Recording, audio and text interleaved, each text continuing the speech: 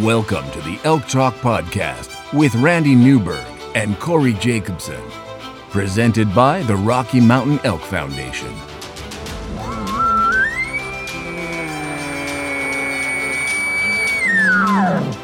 The goal is, what little you and I know about elk hunting, we share with people. I've got an elk building. It's like 120 yards away. What do I do? First off, the thought would never cross my mind when an elk's being 120 yards away to call anybody on a cell phone. All elk? All the time? Only elk? Only elk. Well, it's us having conversations. So we usually go down some rabbit holes, but If you hunt with Corey Jacobson, you will find the landscape is full of rabbit holes. We're just going to make this up as we go. and you look at it like, oh, that's a target-rich environment. But if you're trying to single one out, a solo target there is much easier to go into than a big group. We record everything, so there's no BSing, no lying, no faking it with us. Did we hit the record I button? thought I forgot to hit the record button. If you want to know something about elk hunting, this probably isn't the podcast to listen to. Should we give them a list of all the other podcasts where they might learn something?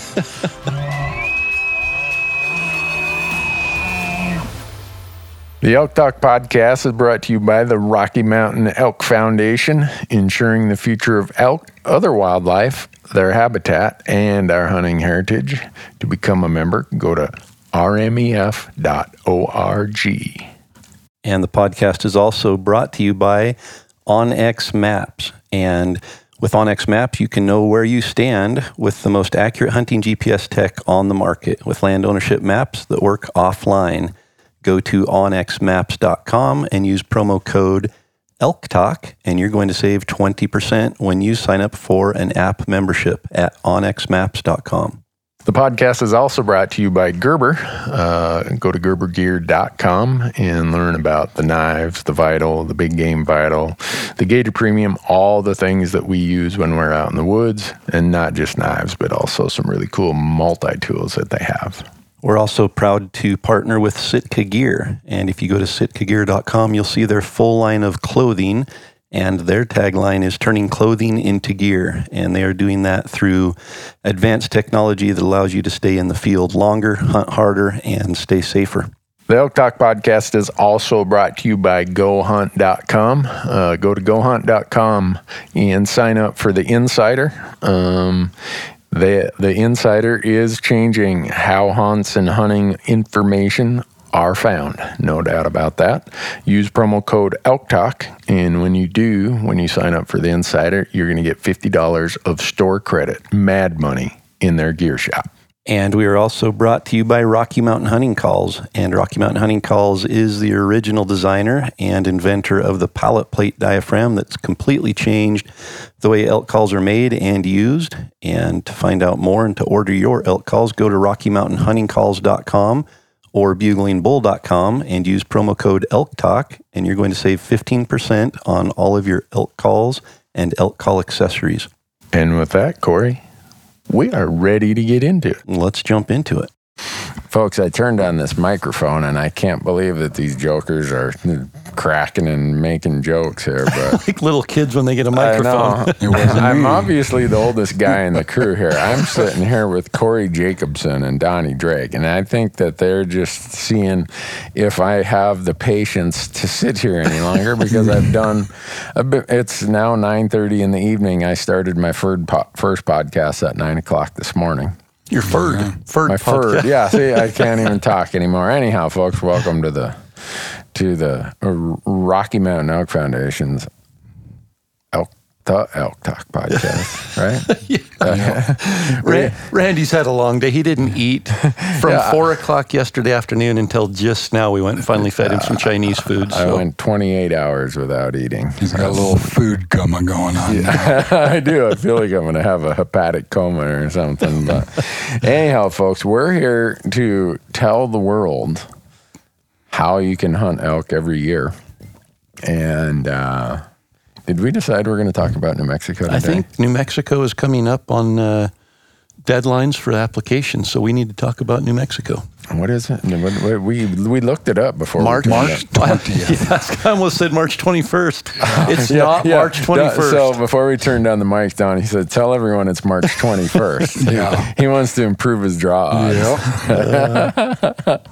So March 20th, not the 21st. 2-0. If you wait until the 21st, do not blame Randy and Corey. That's right. I'm not going to exempt Donnie from the blame on that one. But No. So, do you guys mind if, as our cheat sheet outline, I use Go Hunt's New Mexico elk application strategy article?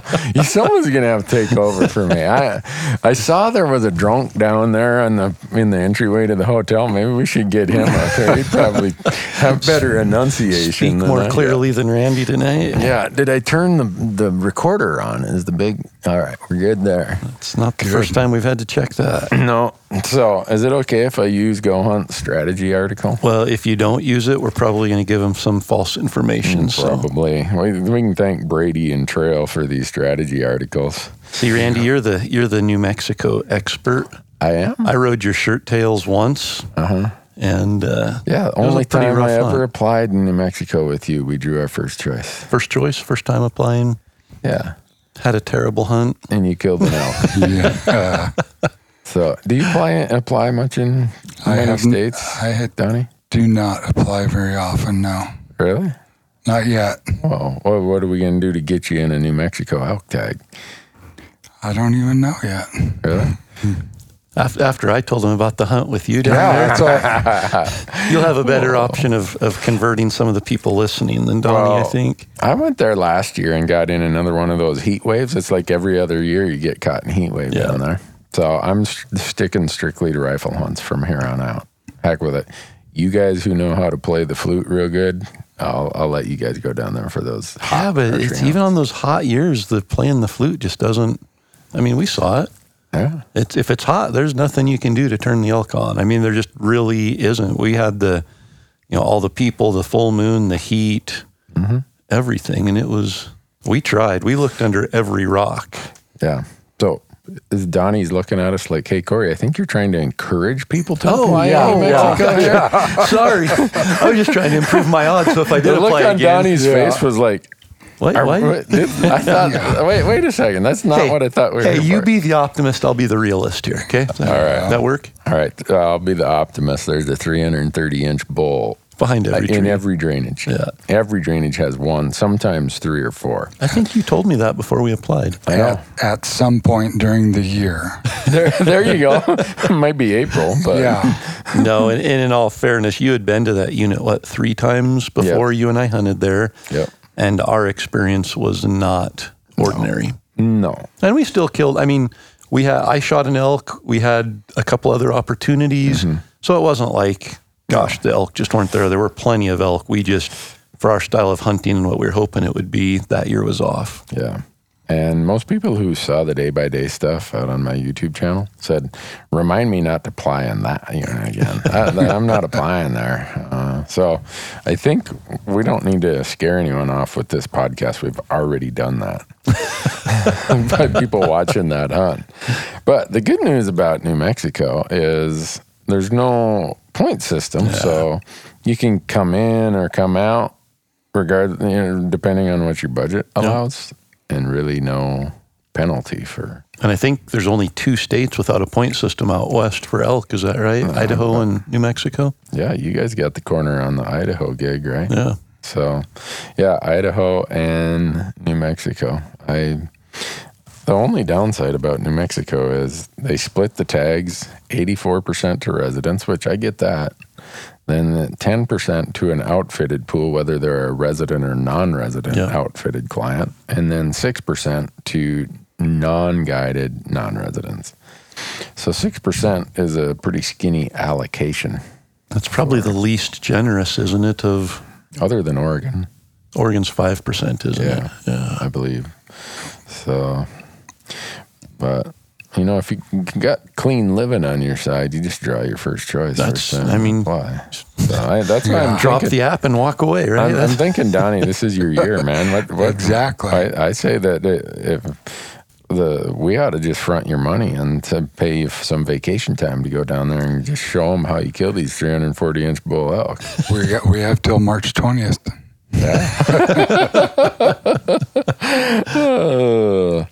But there's a lot of good things about New Mexico. They have some really nice elk there. Yeah.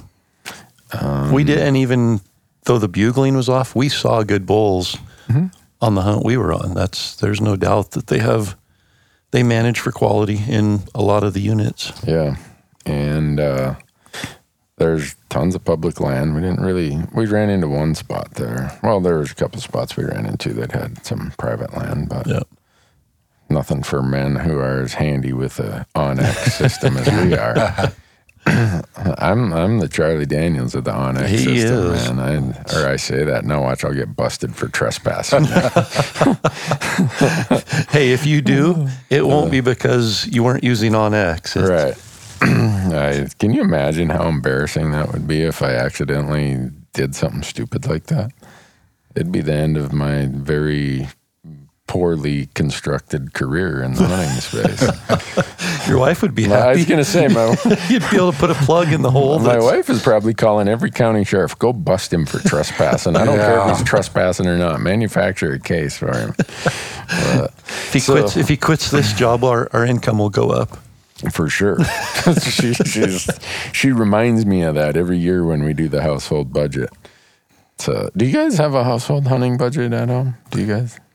Not strictly. I mean, where it's a business now, it's different. Okay. You know, I mean, I don't spend a lot of money hunting. I mean, I really don't. I go on 2, maybe 3 elk hunts a year.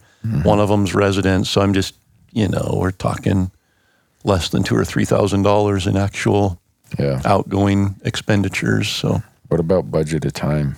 That's the hardest part for me right now. Well, yeah, with the age your kids are. Donnie, you got?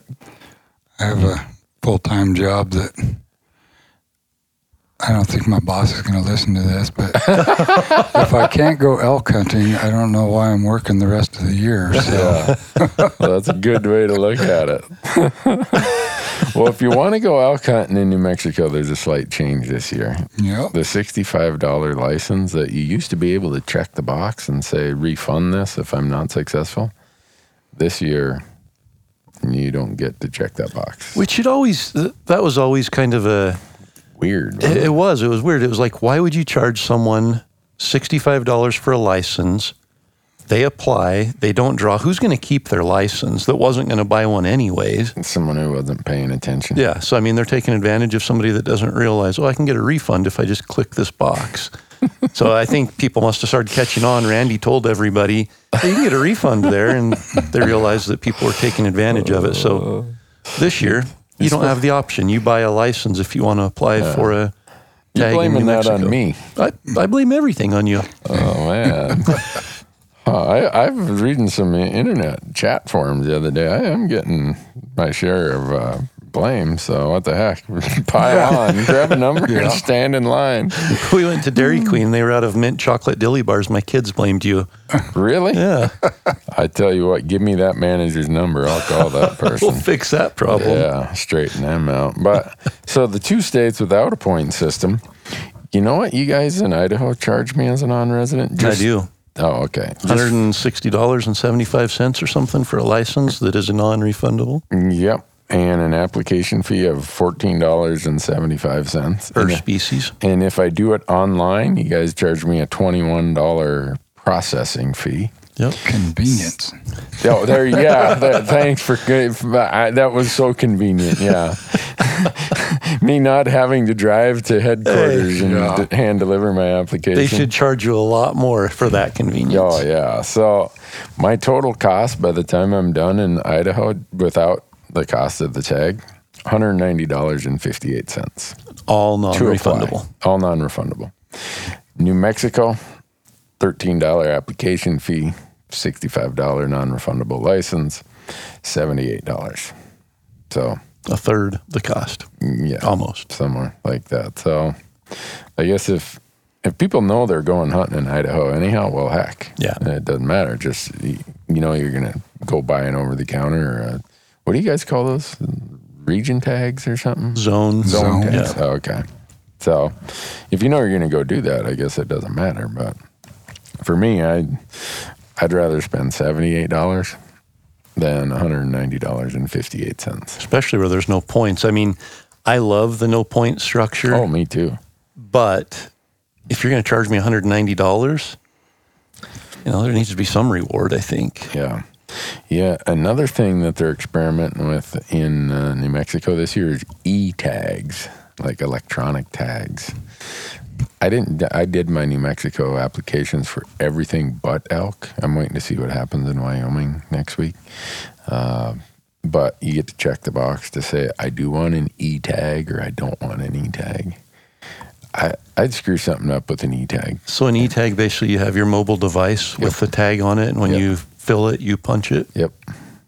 So, I don't know. Do you have to have service? Good point. I was just going to say, I haven't spent any time thinking through it, and I don't have a particularly devious mind, but it just seems like there could be some ways around. Seems like fraught with the potential for abuse. Yeah. Yeah. So, but the cool part about New Mexico is, as far as the draw, without points, they look at your first three choices before they go on to the next person. So, I always do some crazy, don't think I'm going to draw kind of odds as my first choice. Because the year that we drew, there were only 4 tags and we got 2 of them. 2 of the 4 out of over 100 applications. Yeah. Yeah. So, 100 first choice applications. Right, yeah. Instantly the rumors were flying. But second choice, I always do something, I would say percentage-wise, my first choice usually has less than 5% odds. Yeah. And then my second choice usually has somewhere between like around 10% odds. Probably the hunt you truly want to draw. That's second choice. Yeah.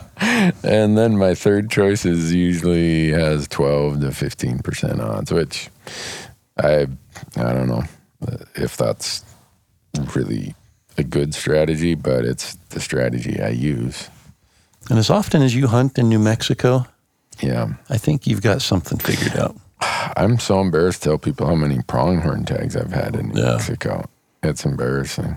When I talk to residents who've, drew once in 43 years, I'm like, ooh, yeah, let's just keep that a secret, Randy. But when you and I, we had, so I'm going to go into the season splits. Yeah. So you have 2 archery seasons. There used to be 3 until about 6 or 7 years ago. They changed it to 2. September 1st through the 14th is the early season. That's what I drew last year. And that was a train wreck. That was so hot. And then the next season is the 15th through the 24th, which are the dates we had a couple of years ago. And then usually following that, they have a either mobility impaired or youth hunt in one of the units. Then followed by 2 firearms hunts. And the firearm hunts, sometimes they're rifle, both of them. Sometimes one's muzzleloader and the later one's rifle. And sometimes both of them are muzzleloader. And then there are a few units where they don't rifle hunted at all, like unit 13, 15, 17. I think those are the only 3. There's never a rifle season in there. Wow, you just gave away a pretty healthy secret right there. That's darn it. I mean, if I was thinking about going archery hunt somewhere, I'd want to hunt somewhere where they didn't hear gunshots every fall. And yeah. Well, I don't know. They hear a muzzleloader go. If I'm shooting the muzzleloader, all I ever hear is click, click, click. Oh, really? Is there a story behind that? Oh, my goodness. Is that when you forget to put the primer on? No. Oh, I had. So Idaho has traditional only muzzleloader, so you've got to have all the old stuff. Mm-hmm. I don't even know the terminology because after that first experience, I thought I'll never muzzleloader hunt again. But I was antelope hunting, and I had an antelope at 90 yards from me. Mm-hmm. I shot 9 caps at him. What did you do? You didn't put any powder in the barrel? No, it was powdered up. I got back to camp and put 1 cap on a shot, and it went off and hit the paper plate at 100 yards. And I thought, All right, we're good to go. So I went back out that evening. I missed 3 antelope inside 100 yards. Wow. Couldn't hit the broadside of a barn. And so Were you there to watch this? I did not witness in that one. Oh, man. I'm more accurate with a bow than I am a muzzleloader. So Well, in New Mexico, I don't know if there's a caliber restriction on their muzzle loaders. You can use anything. I think you could almost wheel a cannon out there with a front stuffer cannon like they had at the Alamo or something. with the scope on it. Yeah, and just let her rip. I don't know. I mean, I've seen muzzle loaders in New Mexico. They make some of the rifles down here on the show floor look pretty barbaric compared to some of the muzzle loaders I've seen in guys using in the field in New Mexico. Oh, I've heard of people shooting 250, 300 yards with a muzzleloader. Yeah. So in New Mexico, you don't got to worry about any of those kind of restrictions. So, but the other part about having those 3 different season types, you can mix and match on your application. So if you want to do first choice as an archery and the second choice as a muzzleloader and third choice as a rifle. All in the same unit. If you know a unit or you like a unit, you can apply for all 3 weapons. Yeah, mix and match. Never used to be that way. So I don't own a muzzleloader, so I'm strictly sticking to the rifle hunts this year. If you think archery's frustrating, you should buy a muzzleloader. How can I make this harder? Yeah.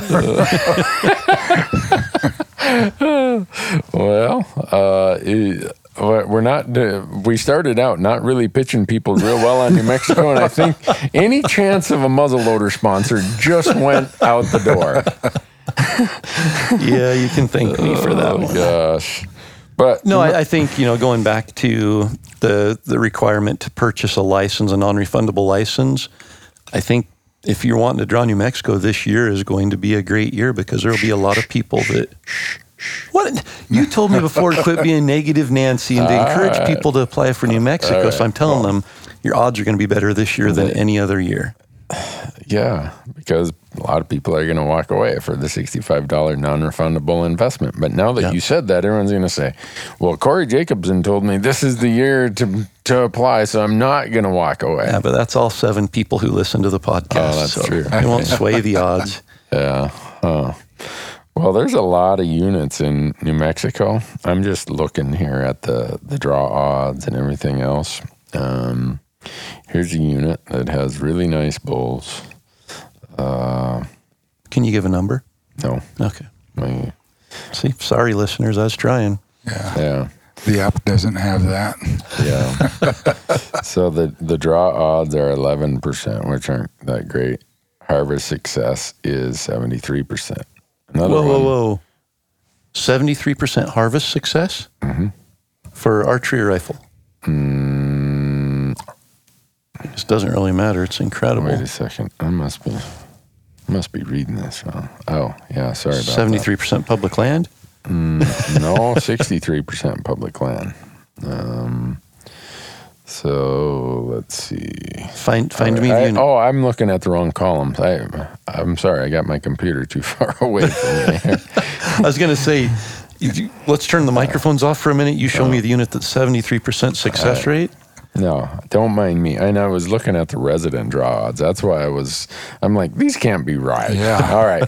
Reset. Hit the search filter 2.0 reset button. So non-resident draw odds. Now we're a little bit more dialed in. Yeah. Draw odds 35%, harvest rate 22%, public land 90%. So 35% draw odds with no points. With no points. Wow. Draw odds 50%. Harvest rate 8%. I think that would be a challenge for you guys. I think that was the unit we hunted. No, I think you guys ought to get with that. Sounds about average for archery. Ooh, here's a muzzleloader hunt. Draw odds 16%. Harvest rate 27%. Draw odds 19%. Harvest rate 44%. Did you say archery? No, that was muzzleloader. Oh, okay. So here's the rifle ones. Draw odds 25%. Harvest rate 40%. Draw odds 35%, harvest rate 25%. And these are antlered elk hunts? Antlered. Yeah. I'm telling you. Wow. See, if I'm just plucking these off by doing a search. Yeah. I got my little, Al Gore invented the internet here, so I can put my laptop up and get on my Go Hunt. And yeah. Think back 10 years. Mm-hmm. Yeah. Before, like, even some of the states weren't publishing some of that information. Right.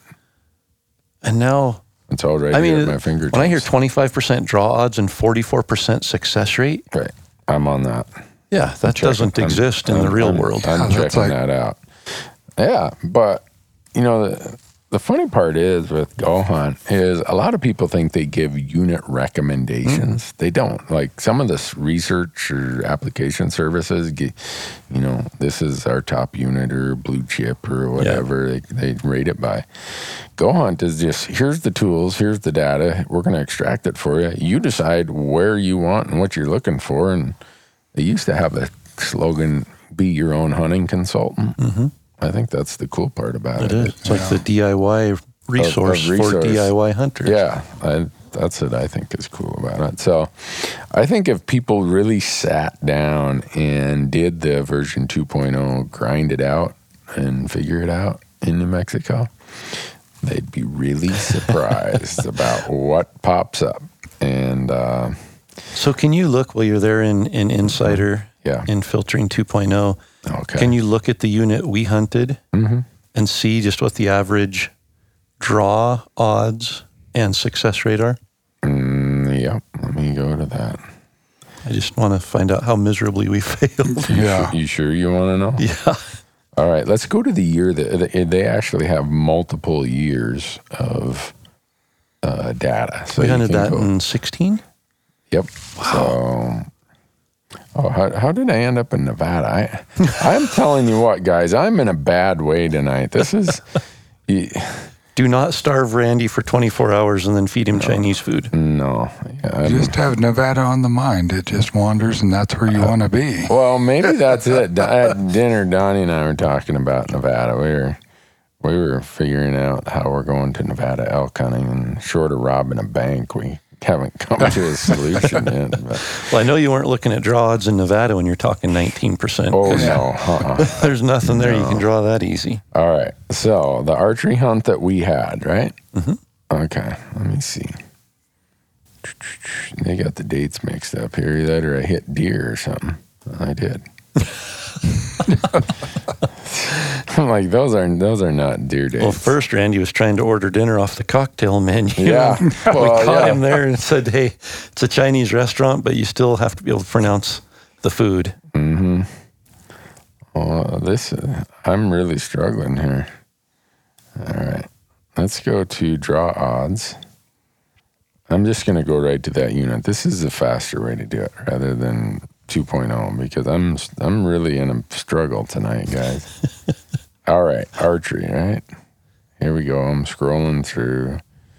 And not only do we have blood sugar related issues going on, it's way past Randy's bedtime. In 2016, the odds of drawing were 6.8%, just based on first choice odds. Yep.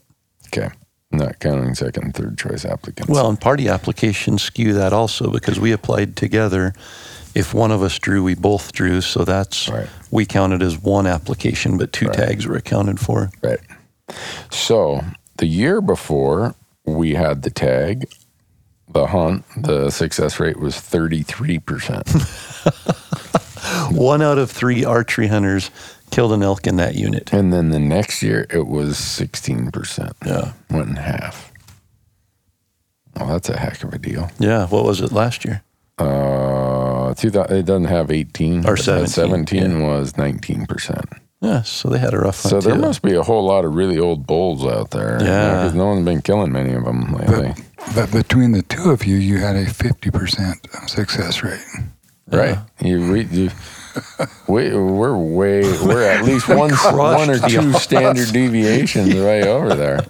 Good, thanks, Don. Man, that makes me feel pretty good. Instead of us feeling like we failed 50%, we actually crushed the The average. Yeah. I tell you what, we need Donnie on this podcast all the time. He brings out the good side of everything instead of us moaning the blues. But so that But was even the with first year. that being said, 16 and 19% draw odds for an archery elk hunt That's are actually really good. really good. Yeah.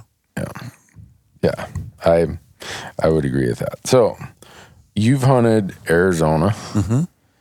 Have you ever went back home and hunted elk in Nevada? Not yet. Not yet. Keep trying, huh? Yes. Okay. I think that's Donnie's dream hunt, is to hunt elk in Nevada. Yep. He grew up in Ely, which is kind of like the elk mecca. Yeah, that's so the reason I asked that is New Mexico can be a lot like those other Arizona, Nevada, maybe even to some extent Utah. You can run into these really dry periods or really hot periods. Yeah. I hunting dry years, well, at least you know they're going to be somewhere near water. But hunting really hot periods, if you get that 1 week it's your hunting, it's just hot. I'm just going to hunker down in the thick stuff and not leave it. That shouldn't be fair. They should let you get a mulligan for the next year or something. But so I'm a big fan of New Mexico when I draw, but I'm done archery hunting. I've got 2 hunts in a row down there now where I got sunburned so bad. You got really I was going to say, do you remember what I looked like after I shot that bull? I do. And I think that 90% of that sunburn came in the 4 hours that I was laying on the wide open hillside, 30-mile-an-hour winds. It was 85 degrees, and I laid there and couldn't move for 4 hours within 50 yards of that bull. Yeah. We were actually just talking today. I did a podcast with Brian Call on the Gritty podcast, and Ryan Carter and Ryan Lampers and Jason Phelps were on there. And we were talking about spot and stock versus calling. And Ryan Lampers is like the ninja when it comes to spot and stock. You hunted coos deer with him, and I think he went out in the first hour and came back to camp. Yeah, exactly. It's like, oh, none of this coos deer spot and stock. I think next year I'll bring a spear. Yeah. So Brian was really building up on that. And he's like, Corey, you had a hunt one time where you spot and stalked an elk, right? And I said, yeah. And he's like, was it fun? I mean, you're hunting elk. Was the adrenaline rush there? And I said, you know what? It was the most boring thing I've ever done. He's like, but you killed an elk, right? And I'm like, oh, totally I did. And I was excited about that. But I sat there for 4 hours and baked in the sun without anything casting shadows in any direction to shoot an elk when I could have been in the thick timber with it screaming in my face, running from bugle to bugle. So there's no comparison. Heck, I'd hunt mule deer if they bugled. So you know how we're talking about this hunt elk every year gig. We try to think about how someone with a budget, how they can parlay that budget into multiple states based on timing. So this year, February 21st, Wyoming releases their results. So get your refund sometime in early March. Well, you've got that refund in time to either do Montana or New Mexico. And if you haven't been in the point game, I would say roll that money in to New Mexico then. Yeah, I guess, and I would agree with that. I think it's Montana and New Mexico are 2 completely different experiences. Oh, yeah. And so I think, based on what you want, if you're playing the points game and you only have the funds to play 1 or 2 states, New Mexico's a pretty good, just without points, with a low cost to enter the draw, it's probably a pretty good bet to do. Yeah, and then you'd find out sometime in early May, I believe, on New Mexico, which then, if you still had your little pool of money, you could roll the dice for Idaho. Or I think Oregon's May 15th, is that right? Oh, is it? I don't know. I think the deadline in Oregon's May 15th. Idaho is June 2nd or June 5th.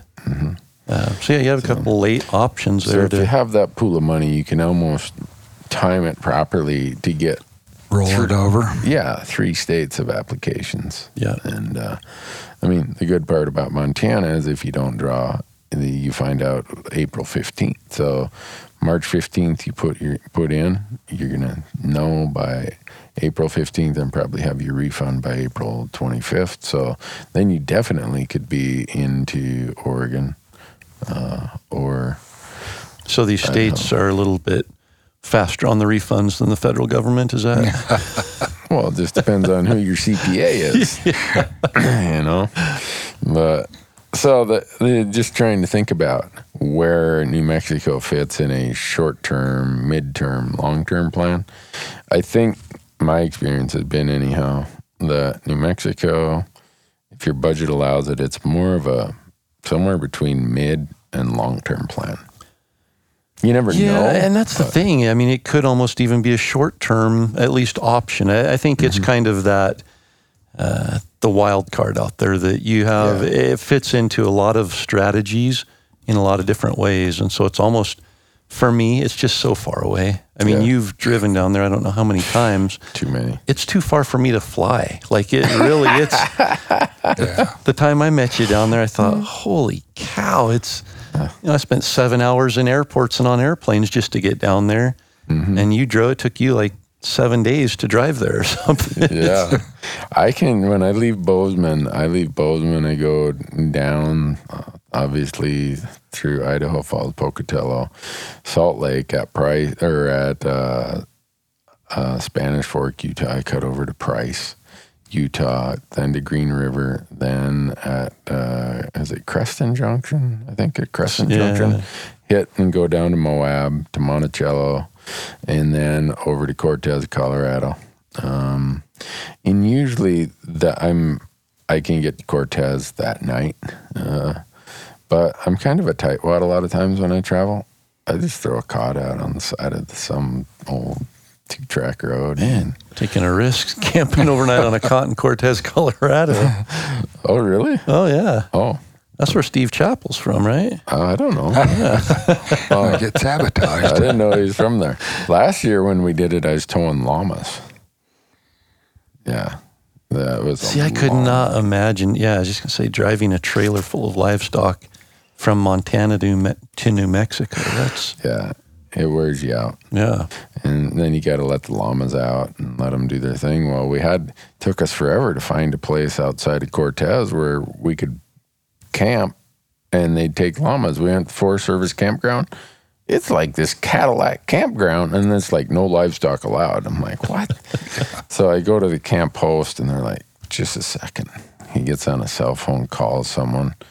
This lady comes. She's got a little like corral just over the way there.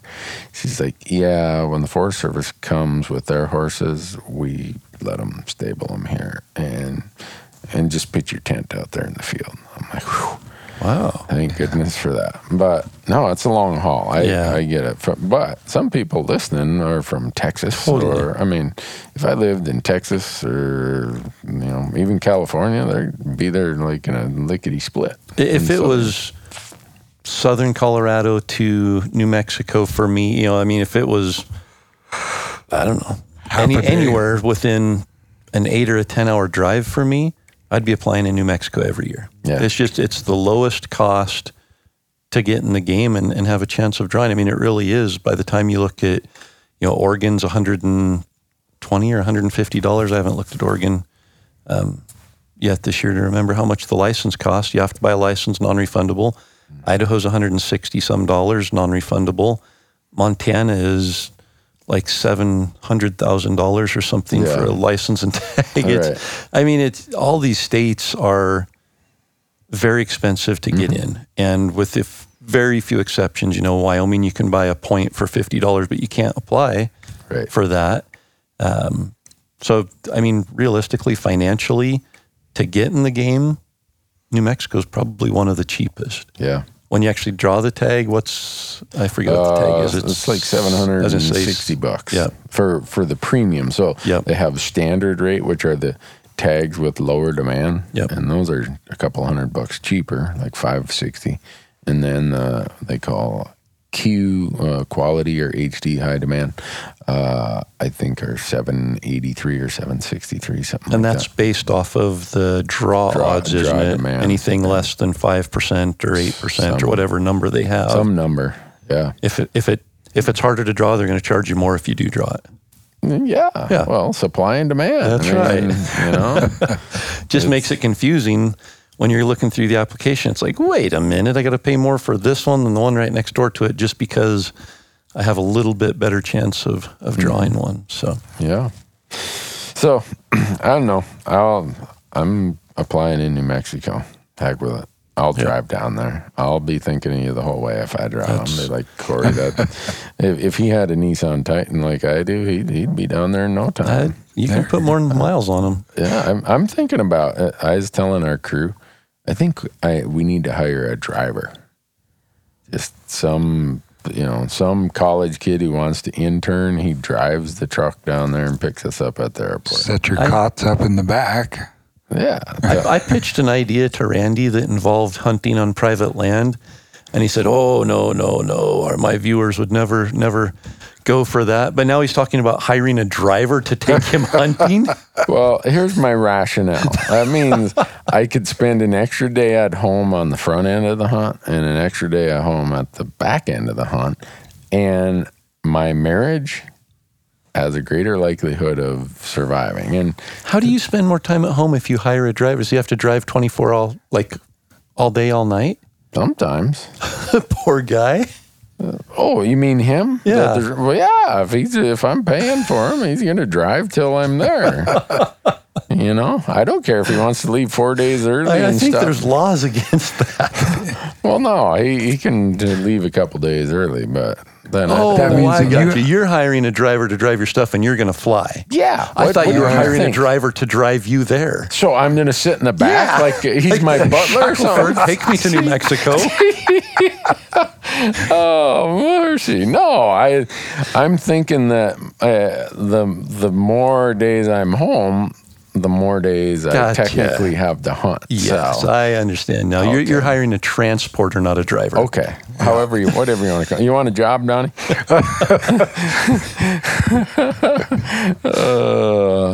No, Donnie's not going there. No. I'm done. This is not. I'm going to leave here at any time. But no, I'm just joking with that. But there's times I think about it. I put on 30,000 miles a year driving across the West. More than half the time, towing a trailer. Yeah. And I can't sleep in a vehicle. I for whatever reason, I just can't fall asleep in a vehicle. So the crew, they're always offering to drive. I'm like, doesn't do me any good. You guys should be back there sleeping or editing on your laptops or something. I'll drive because I can't sleep. So 24/7. There he goes again. He's going to make the guy drive all day and all night. He makes his poor editors work. If you're in the truck with me, you're editing. that's exactly You're right. on the clock. Yeah, you're on the clock. I mean, what's the difference? They're sitting there. They could be playing Instagram games or whatever, or staring out the window, or they could be editing. Yeah, might as well be productive. Yeah. And driving. Coming from a true CPA, I answered the phone. You're on the clock. Yeah, there you go. I only have so much time. I got to bill it all out. Oh gosh, this podcast. Man, no kidding. We're going downhill. So let's talk about the good things about New Mexico. Yeah, wolves. There are some Mexican. I said let's talk about the good things. I know. How do wolves come up as the first thing that comes to mind when I say good things? Because there's only 100 of them instead of 500 of them. Oh, Yeah. I'm looking on the bright side here. I usually don't bring up wolves when I'm talking positive. So I had a guy on my podcast today who is in charge of the Mexican wolf recovery program. He did explain to me how those wolves eat primarily coos deer, jackrabbits, and turkeys. Yep. They will eat enough. Here's another thing he told me, that if Colorado is to go forward with wolf reintroduction of he calls them mid-Canada gray wolves, is what he calls them, and they bring them to Colorado, he said they're going to be in, it's only like a 2-day trial for these big gray wolves to go to these 60-pound Mexican wolves. And he said if they did that right now, their models show that the gene pool of the Mexican wolf would be so polluted, he called it genetic swamping. He said we'd lose full-blown... So his point was, if you really are concerned about this subspecies, this small Mexican wolf, you better not bring a bunch of gray wolves near, because pretty soon they won't be Mexican wolves anymore, because these larger gray wolves would dominate in the breeding and mating process. And he said, as small as the Mexican wolf population is, it wouldn't take very long to swamp them. Not only that, I know in areas where there's coyotes, the wolves we have in Idaho kill the coyote. I mean, there is no competition. They do not allow competition. Yeah. Whether it's bears, mountain lions, coyotes, anything that competes with them for food gets killed. Yeah. So I asked him, I said, well, it seems weird that we're not hearing about this. You know, we're hearing about this gray wolf reintroduction idea in Colorado, but no one's talking about the fact that this could really mess up the Mexican wolf population. Yeah. He said, oh, we've written papers on it, but yeah, you're not going to hear about it. All of us scientists, we've written papers. So anyhow, did you say it was a liberal agenda then that's trying to force that? No, I'm not saying that. No, did he say that? No, he didn't say that. He's a paid government employee. He can't. So can I say that? You can say whatever you want. Why would anybody want to take something as devastating as wolves and put them into an area to naturally manage a species like an elk, unless their agenda included getting rid of hunters as a management tool? Yeah. It's just, I don't know. We've been through it in Idaho from beginning to where it is now. And man, if you truly care about wildlife, the last thing on your mind will be reintroducing a species like the wolf. Yeah. Well, sorry. You've been hunting them. We need to do a wolf podcast. And the Elk Talk, the wolf episode of the Elk Talk podcast. Yeah. We'll have all of our sponsors completely down in the drain in no time. I don't know. Or they'd all be happy. Yep. Yeah. No, So they do have wolves. It's Mexican red wolf, right? I think it's called Mexican wolf. Okay. But I've never seen one while I've been out there. You probably can't tell the difference between them and a coyote from what I've seen. They're smaller. They're pretty small. Yeah. Compared to our mongrels we got up in the northern Rockies there. There's a big difference. You get a pack of 8 60-pound dogs chasing you versus a pack of 800 to 120-pound dogs chasing you. Yeah. And that outcome's quite a bit different. And I want to say that the Mexican wolf, and I looked into it quite a bit when we hunted Arizona, because there's some in southern Arizona, southeast Arizona, I think. And I want to say they were 35 to 50 pounds. Oh, really? If I remember right. Yeah, it didn't seem like they were much different than a coyote. Yeah. And I just know the wolf I shot last year in Idaho, it was honestly probably only 65 or 70 pounds. But that was in March, and it looked like it hadn't eaten all winter. Wow. Just, there was no stomach to it. It was skin and bones and head, and the head on that thing is just giant. But yeah, completely different species. And so the good news is in New Mexico, you aren't affected by wolves, even though they do have wolves. You might hear them howling at night, but they don't affect the elk or the elk habits. At least, I'm sure they probably take some calves and stuff. Yeah. I don't know. I mean, someone listening to this is probably going to call us and say, oh, no, they're eating They're 120 pounds and they kill more elk. Yeah, but I grilled this scientist really hard, and he's all about state control. He represents a state and says, no, I'm there because I want my state to manage them, not the federal government. So, but he's a very sharp guy, and he said, that they just... You think about a smaller canine like that, it's a pretty high-risk proposition to say, I'm going to go jump in on an 800-pound hoofed, antlered animal versus I could go chase that 60-pound Coues deer. Yep. So, I don't know. Yeah. Why did we get on wolves? Wolves. Because I said, what are the good things about New Mexico? Okay. Wolves. Wolves. Let's get on the good things about New Mexico. multiple season type. So no matter what your passion is, there's a season for you. Yeah. They have the best mobility impaired hunts in the West. If you have a mobility impaired hunter in your group, you need to be applying them in New Mexico. You get to hunt early October, and it's in their best elk units. That's all good. That's awesome. Low cost. Relative And as to I other say, you states. know, we focus strictly on elk. But if you're buying the license and it's not refundable, and it only costs you $13 per species, Right. That's $13 you might as well put in raffle for ticket. you might as well just put in for multiple species. Yeah.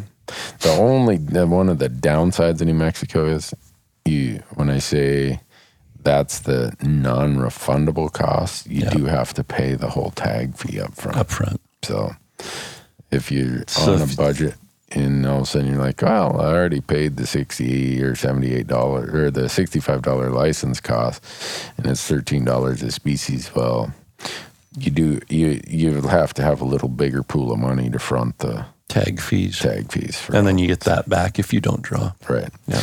Yeah. All the cow tags in New Mexico are for residents only. So you can't hunt an antlerless elk as a non-resident. Nope. And not any of the draw cow tags. Right. Now, we're not getting into the whole system of landowner tags. We're just leaving that to the side. But there's a whole category of. So they do have antlerless landowner tags that a non-resident could buy. I think so. I shouldn't say that, but I'm pretty sure that the landowner ones you can go to. You can be from Mars, I think, and you could be one of those UFOs that crashed in Roswell, and you could still buy a landowner voucher, I believe. Yeah. There, you know. I remember driving by that when we hunted down there at, not Roswell, I don't think, but what was that area called where? The VLA, the very large array. Yeah. Yeah, all the That was like from listening antenna. Close Encounters of the Third Kind or something, is that? Oh yeah, yeah. If you are hunting near the VLA, you've got a good tag. Let's Really? just put it that way. I drove by it. I know. There aren't many bad hunts around the VLA, which is in Catron County in western New Mexico. Other good things about New Mexico. The weather's usually really nice. Especially if you like suntans. You're probably, very few of the New Mexico hunts are you going to have to bring your down parka. Right. But you might have to bring rain gear. Rain gear. Oh, yeah. Those definitely get a lot of, especially in archery season, get a lot of the monsoons. Yeah. New Mexico has some of the worst roads in North America, in my experience. No, I've got some negative things to point out. I want to talk about positive things for a bit. Oh, okay. They got big elk. We had to drive 2 hours to a Dairy Queen. Yeah. Is that a positive? That was a positive thing for that hunt. Because you stayed at camp every night and weren't distracted. I know. That's all right. Let's see. High elk numbers. There are. Great bull to cow ratios. In that unit we hunted, we had, the day you stayed at camp, we hiked way back in there. And there were 3 herds that came together, and there were probably 80 or 90 elk just in that little basin. And then where I ended up shooting mine, there were 2 different days we were out there hunting. There were, 200 plus elk in that one draw down below us there. So good elk numbers, healthy elk population, mature elk. I mean, they really do manage a lot of those units for a more, I wouldn't, I'm not going to say there's a 350-inch bull behind every tree, but there are mature elk in multiple units in New Mexico. Yeah. And their rifle seasons are 5-day seasons. And they're at the hardest time of the year to kill a bull elk. They're all post-rut seasons. So you do get a better age class. Yeah. You just, it's hard to knock that age class down heavily when you're archery hunting. Yeah. But if you expanded opportunity for rifle, I think you'd put a bigger dent in that. Which goes into why units like 13, 15, and 17 that don't have a rifle season probably have a more mature age class of elk. Mm-hmm. So if I ever did buy a muzzleloader, there's also a November muzzleloader season in those units. That's where I'd be hunting, because then you're hunting late season elk, and late season elk are way easier to kill than post-rut elk. Yeah. Might as well take a slingshot and a stone out there instead of a muzzleloader. Just how do you feel about muzzleloaders? I did not have a good, and obviously there's a big difference between traditional muzzleloaders and honestly, traditional archery. I would be okay with that because it's archery. I'm okay with the challenge. But why shoot a muzzleloader, a firearm projectile that is like slinging a stone out of a slingshot? Yeah. I don't have an answer to that question. You ask a very valid question. I don't have an answer to it. I could make one up if you'd like. So can I talk about a couple negatives about New Mexico? Well, not negatives, things that surprised me. Okay. You can't camp on State land in New Mexico. Right. So you can walk all over it all day during the daylight. You could probably put a headlamp on and walk around on it all night, but you can't put a tent and a cot and a sleeping bag on it. Exactly. So it concentrates everybody into the small little sections of BLM land that are there. So for instance, the area we hunt in, it's not necessarily a negative thing. It's just something that you need to be aware of when you go down there. You guys in Idaho have the best state land recreation laws. Montana, we're getting better. So we can camp on our state lands now. We got to have a recreation permit and stuff. But I think some people go to these states like New Mexico, and it's like, what do you mean I can't camp there? Yeah, no, it's state land. You can't camp there. So we're at the corner of 4 units where we're hunting or where we're camping. So a majority of all the hunters from 4 different units are concentrated on this little square of BLM land. And it was like, it was like Walmart at 5:45 on an afternoon trying to get out. There were like, I think there should have been people out there directing traffic because we almost got ran over. Yeah. People were just jumping out in front of people. About that. Yeah. And it's dusty and dry and everybody's on quads or some kind of an ATV. And it sounds like a warship with aircraft trying to land and take off all at the same time and just. But the roads were smooth, right? No, and they were dusty, just red dust, and it was eye opening. We were getting up at 4:15 to try to get ahead, not of the people going to the spot we were, just the road traffic leaving that area, and at least in that area where there's a lot of state land out in some of those spots, it does concentrate a lot of people in some of those areas. So what else was a non-positive surprise? A non-positive surprise. There was one more positive.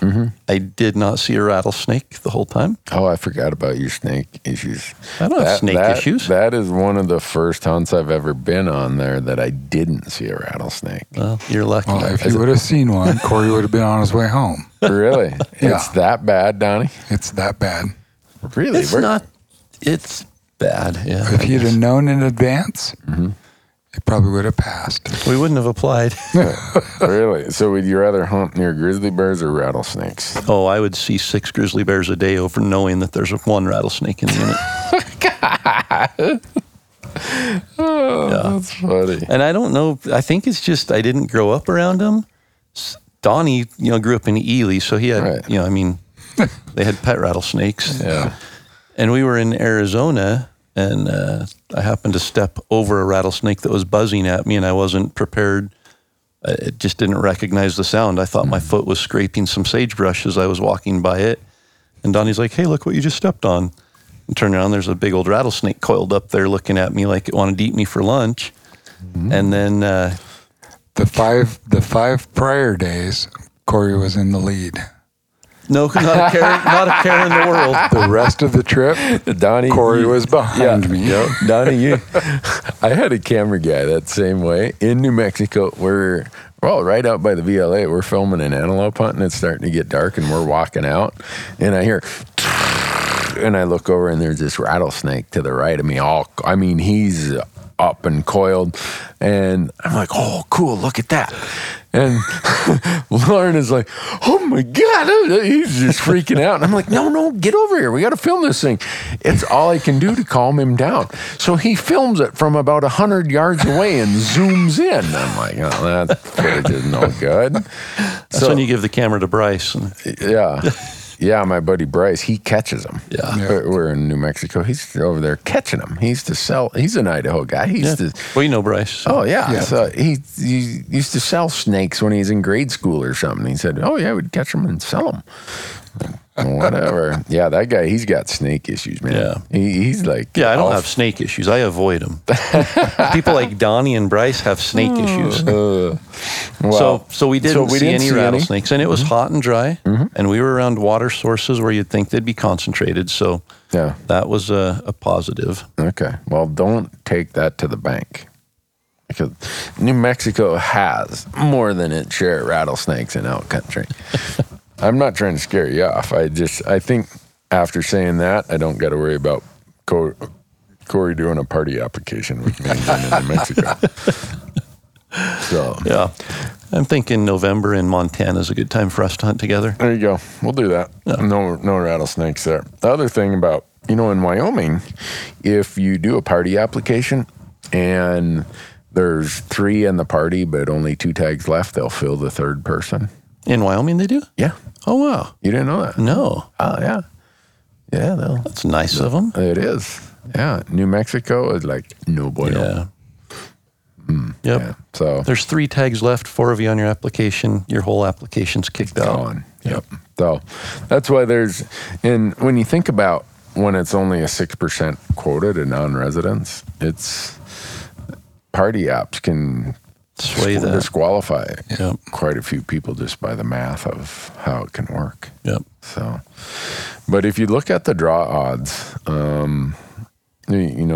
lot of people think it's this simplified draw odd of, well, there were 4 tags and 40 people, so it was a 10% draw odd. Really, you got to think about the fact that there's a second choice and a third choice.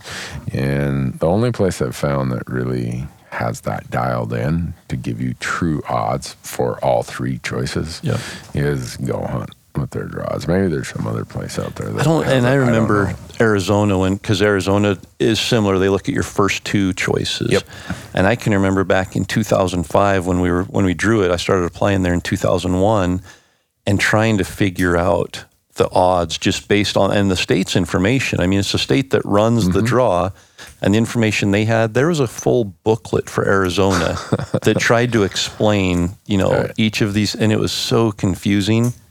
So to have Go Hunt and just go in there and say, second choice, I want this, what are my odds? Yeah. And it's not, it can't project the odds because no one knows what everyone's going to do the upcoming year. It's what were your odds based on the previous year's drawing. Yeah. So anyone who thinks if someone could come up with projected draw odds, you could really make some money then. I think they have a name for those people. Yeah. Accountants. I wasn't thinking anything that negative. I was thinking about... Come on, Donnie. Us accountants, we're not that forward thinking, man. If it's not in the rearview mirror, we don't know anything about it. I'm going to predict how much money you're going to make this year. Yeah. I'm going to tell you how much you have to pay in taxes for last year. So just looking at New Mexico, I don't know. I love it. It's a great state. And I can always justify why I should be applying for elk in New Mexico. Could I be talked out of it? Yeah, probably, but not at this age in my life. Yeah, I'm 54 years old, man. I'm applying. If they had elk in Florida, I'd be applying. I mean, if there's an opportunity, I view them as raffle tickets, and maybe I guess maybe I've got some sort of gambling. I was going to say, I don't gamble, so maybe this is how I gamble. I view these as raffle tickets, and you get your fix this way. There you go. I don't buy lottery tickets. I don't do any of the other. I don't drink. I don't smoke. I mean, I got to have some vice in life. Well, if there's anybody that has a vice for elk applications, I would give you the award. Probably me. I've got problems when it comes to that, but honestly, New Mexico if it wasn't for the geographic distance, and I like to drive, flying, when I flew down there, I was so handicapped just because I could only bring my bow case with my bow. My sleeping bag was stuffed in there, basically 2 changes of clothes. When I drive somewhere, I can take all the extra stuff that if I forget something or something goes wrong, and you drove, so I mean, you had all that. But for somebody coming from an area where it's a choice of I drive to somewhere that's 12 hours away, or I fly to somewhere that's, a 20-hour drive, I'd say drive to the 12-hour area rather than fly, because you are so handicapped in that. And for me, that's what New Mexico is. It's too far for me to justify driving with the limited time I have to hunt. And to spend 4 to 5 days on the road getting to that hunt, it just doesn't make sense. Well, and when you get into budgets, once we get to the fallback, kind of, what do I do if I didn't draw things? A state like Colorado or Idaho, where you can have 4 guys pitch in and all 4 got a tag. Well, everyone chips in for gas. Everyone chips in with the driving. It makes more sense to drive. It's way easier.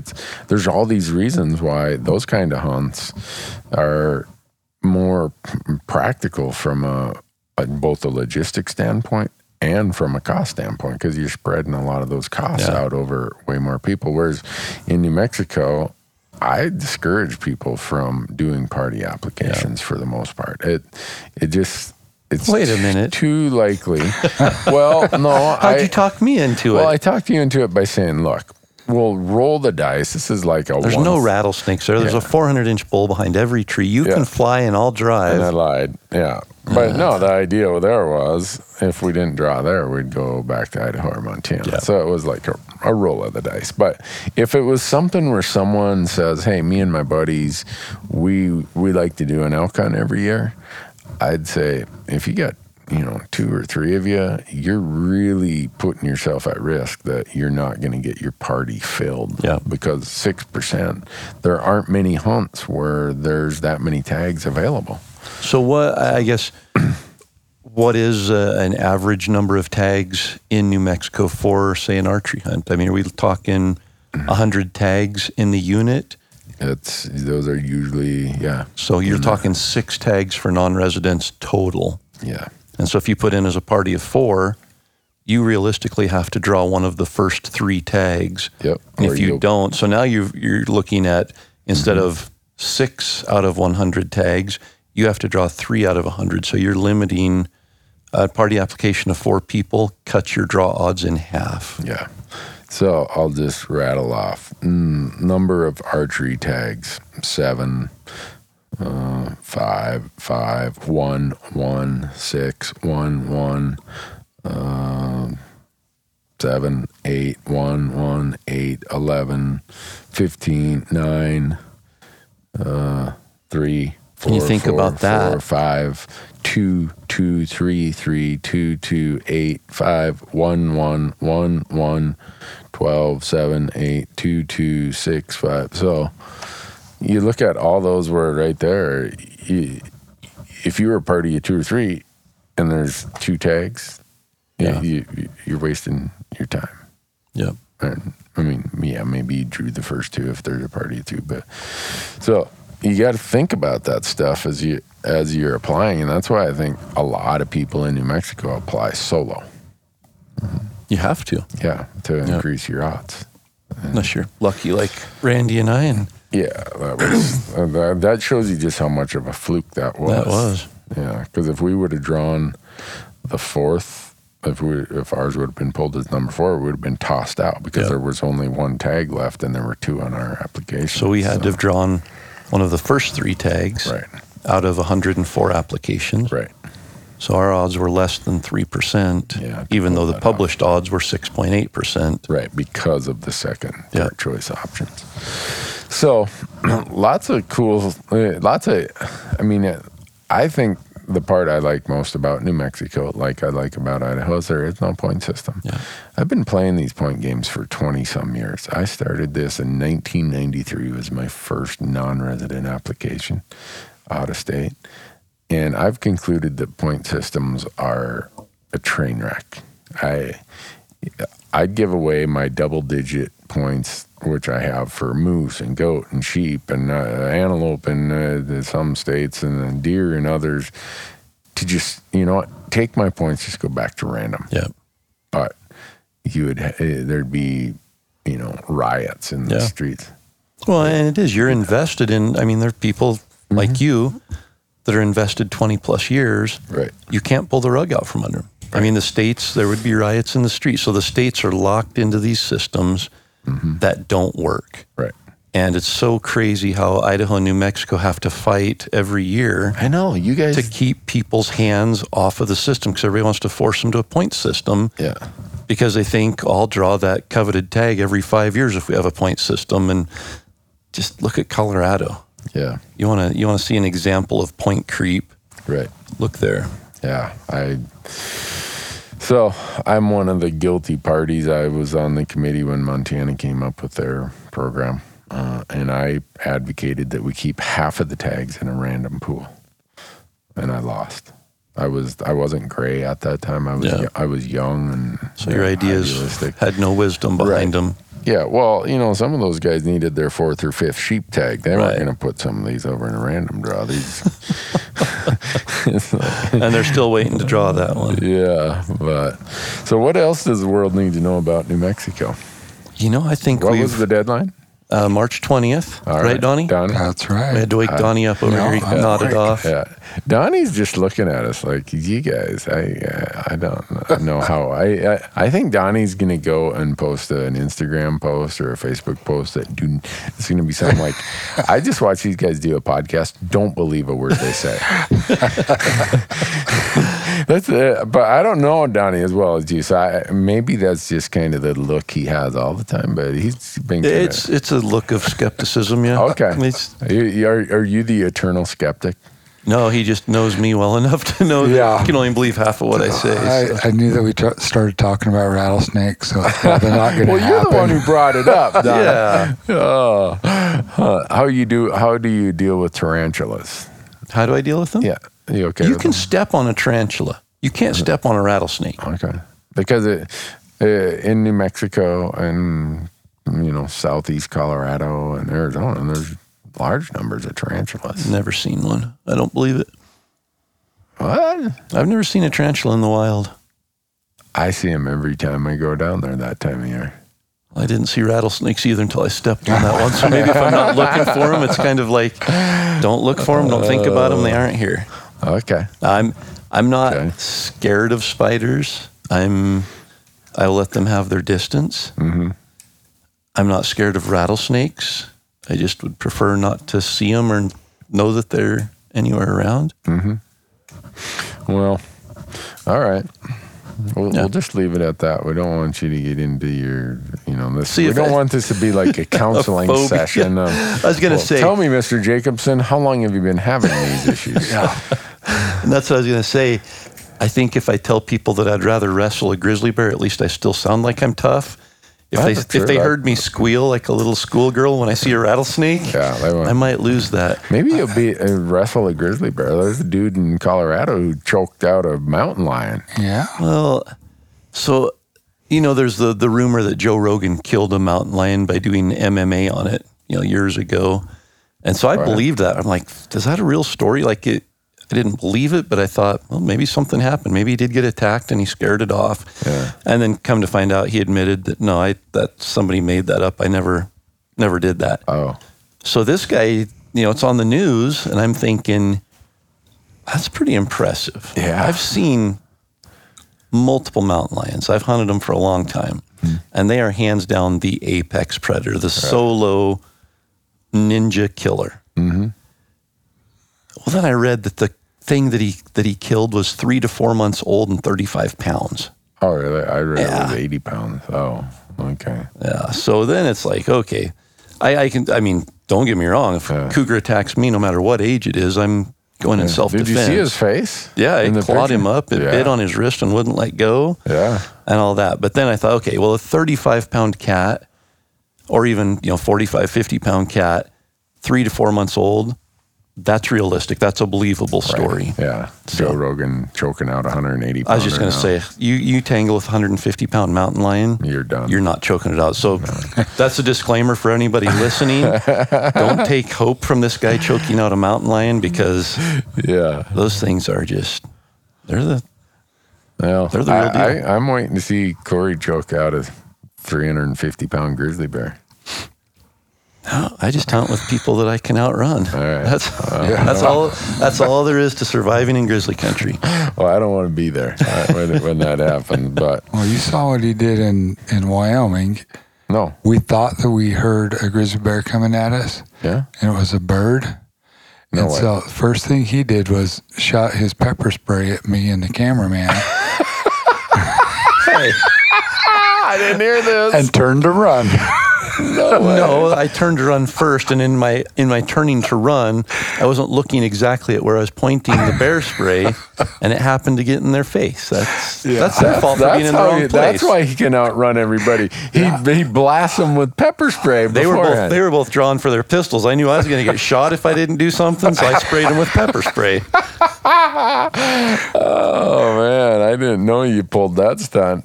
I'm not taking you in Montana where we got grizzly bears. I can't outrun you anyhow, but certainly I can't outrun you if I'm laid up like that.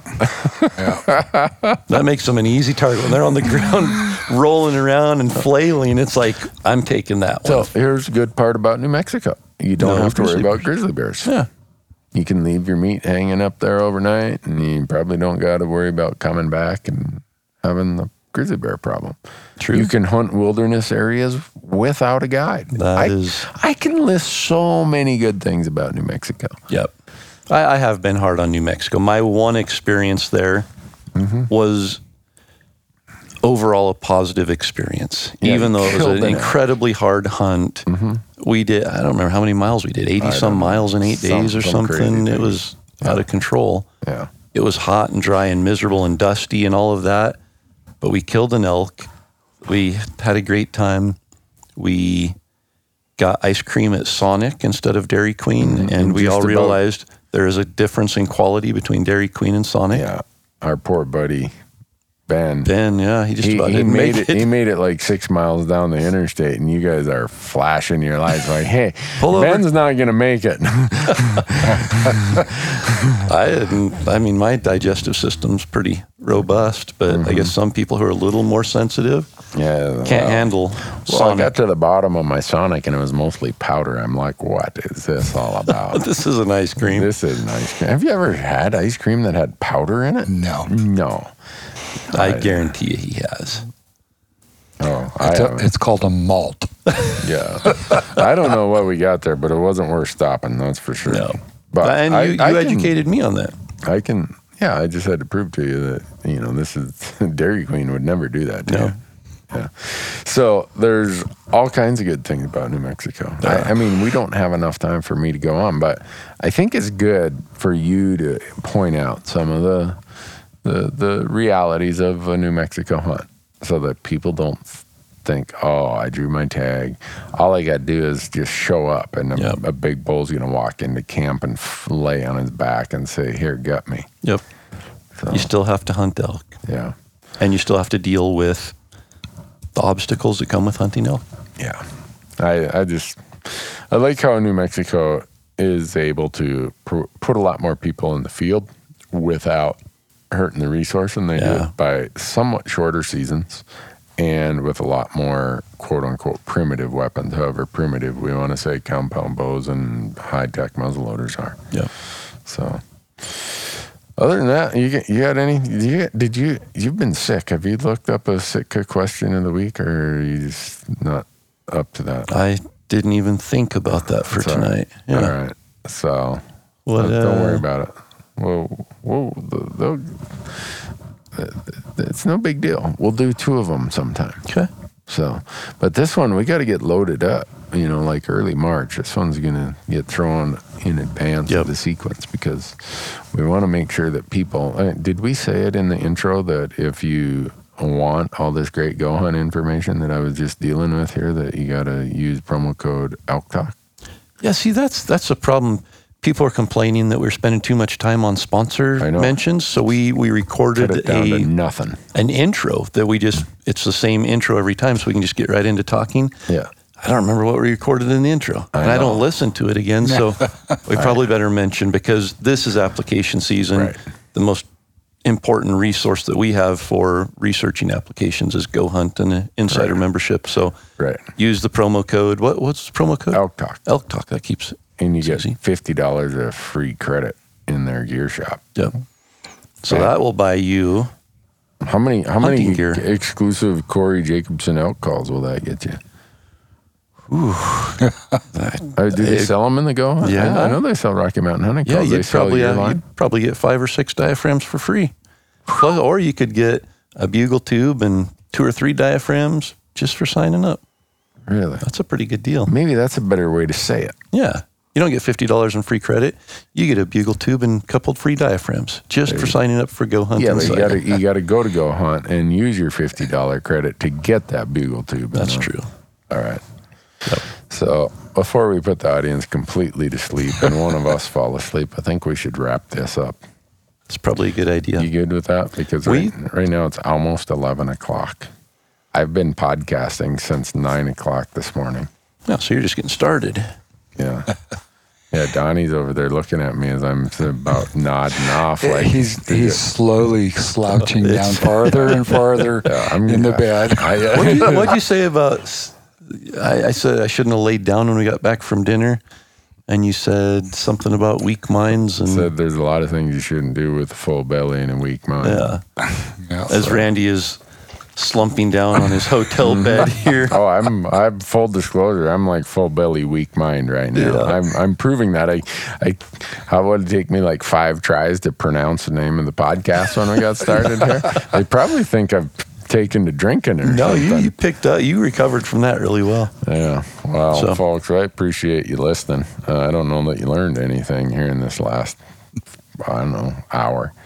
Send Corey Jacobson a bill for your time. I'll have to run it by my accountant to make sure it's okay. Yeah. So, but I'm applying in New Mexico. I know that you're punting this year in New Mexico. Where are you applying this year? You've got all kinds of things. You got a weird calendar this year. We don't even have a calendar yet. That's the weird thing is we don't have anything locked in.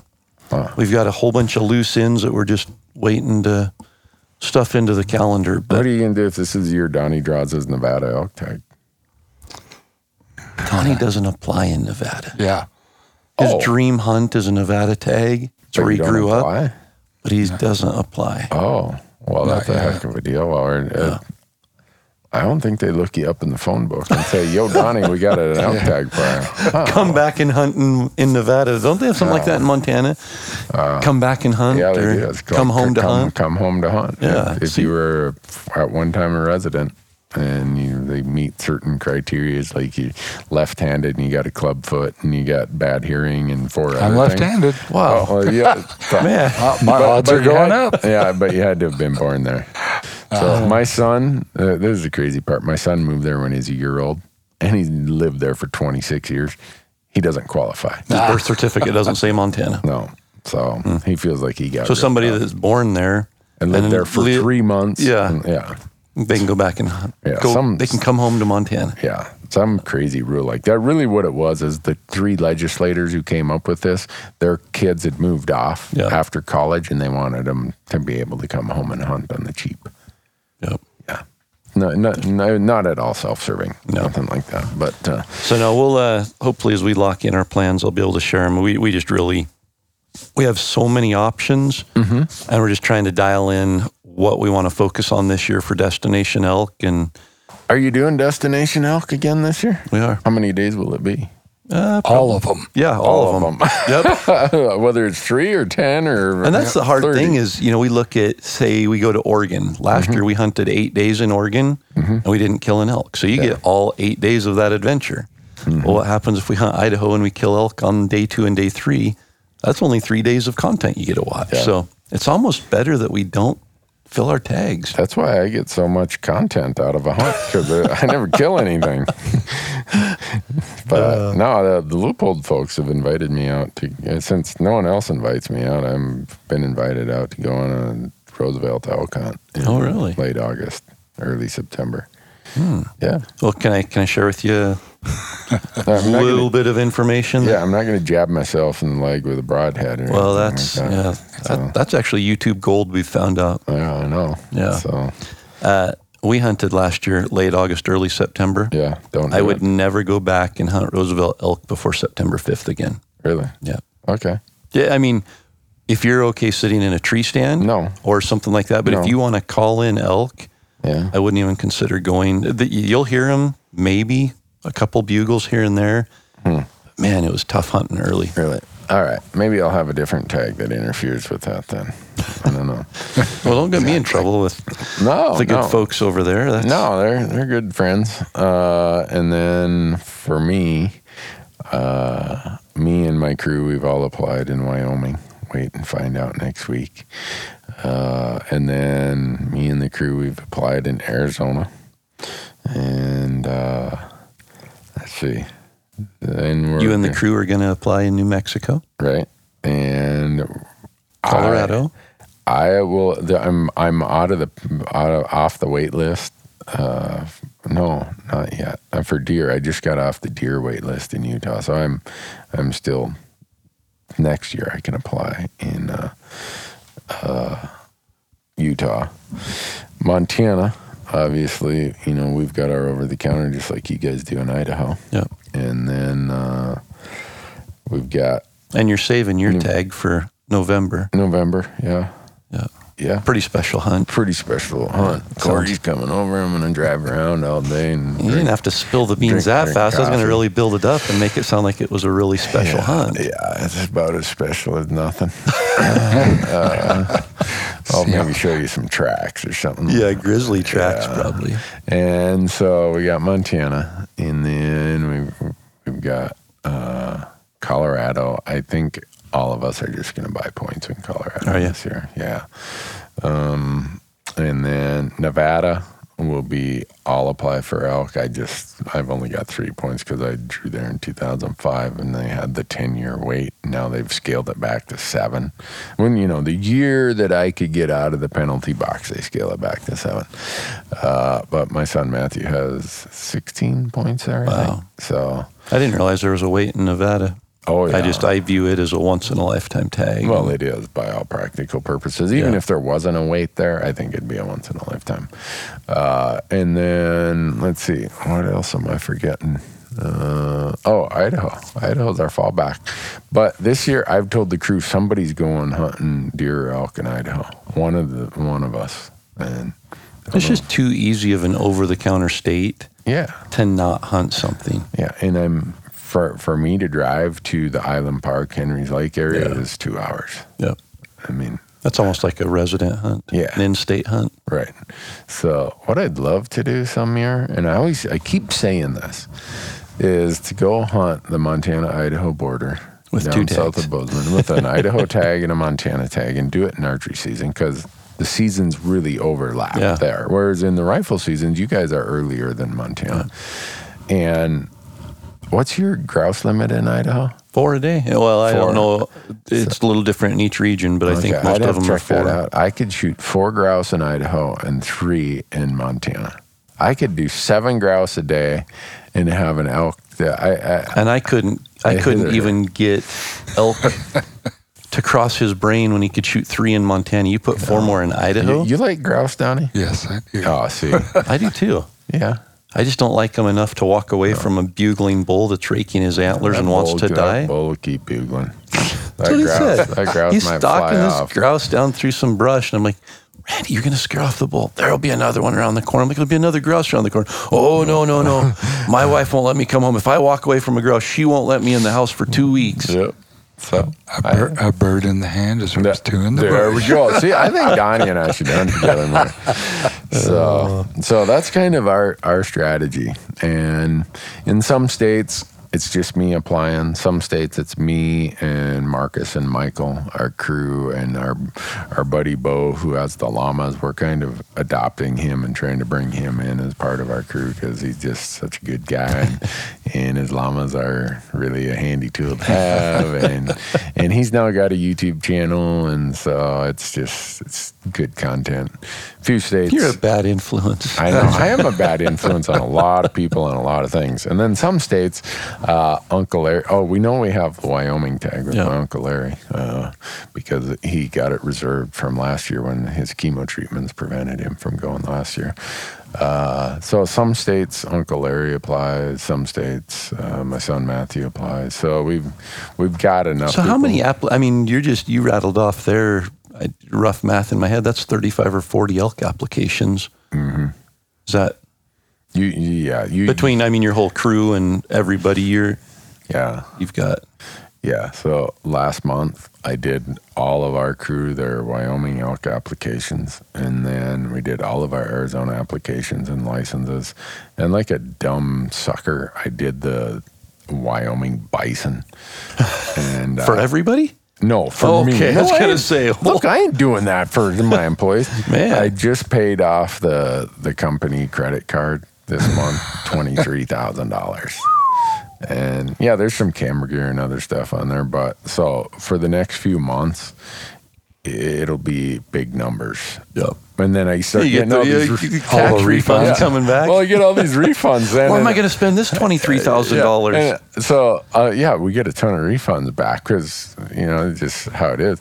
So it'll be about June before I have to make another payment on a credit card because I've got these credit balances coming back. Or you are successful on all of the draws. If that happens, Donnie, I'm going to have to hire more camera guys because if all the camera guys are out hunting, who's going to film them? I was just going to say, you're going to have to hire more camera. You're going to have to fire some of your camera guys so you can afford their tags. There you go.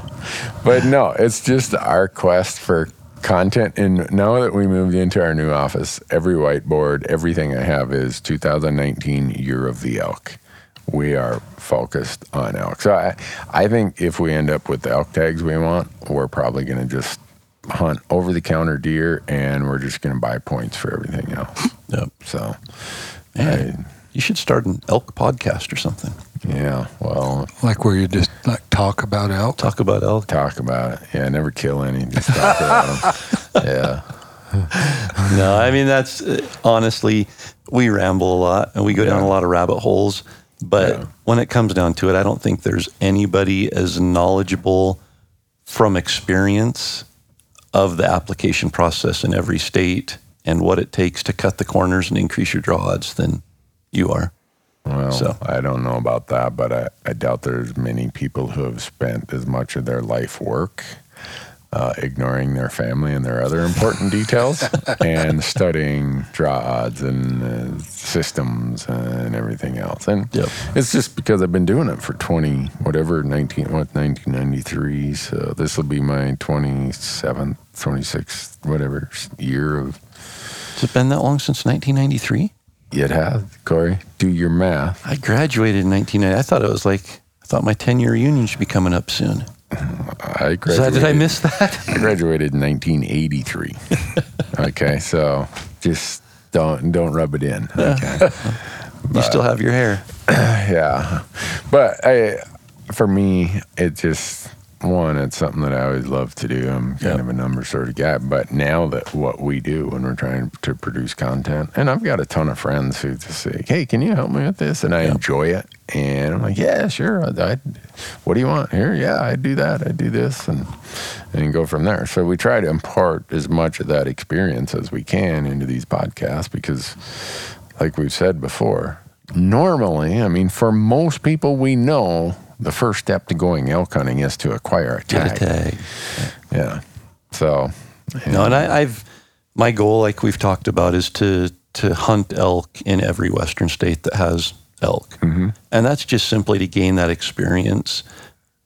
But it's still just surface experience. One time applying or drawing a tag in New Mexico, I understand the basics. But for someone like you that can sit down and talk about everything on the level you do, hopefully the listeners understand the value that, and applying for tags in New Mexico isn't for everyone, but for those that are, to have a resource like you that's been through it in multiple states, multiple years, and knows the changes that come from year to year. Yeah, You're the first person I call when I want that advice. It's probably advice worth what you paid for it. Well, so. It's a toll-free call, right? Yeah. Well, let's let them go. Huh? Yeah, we got to get up and start podcasting again at 9 o'clock in the morning. Yeah, and we'll have guests tomorrow that actually talk. Really? Yeah. You got someone who knows what they're talking. Yeah. Well, Donnie, I don't know. I was going to say they meant I know what they're talking about, but they talk. Donnie's just sitting Donnie, he's just been sitting over there. I don't know if he's been asleep or if we needed to get him a shot of caffeine or. That's just Donnie. That's Donnie. Yep. Stay quiet. Yeah.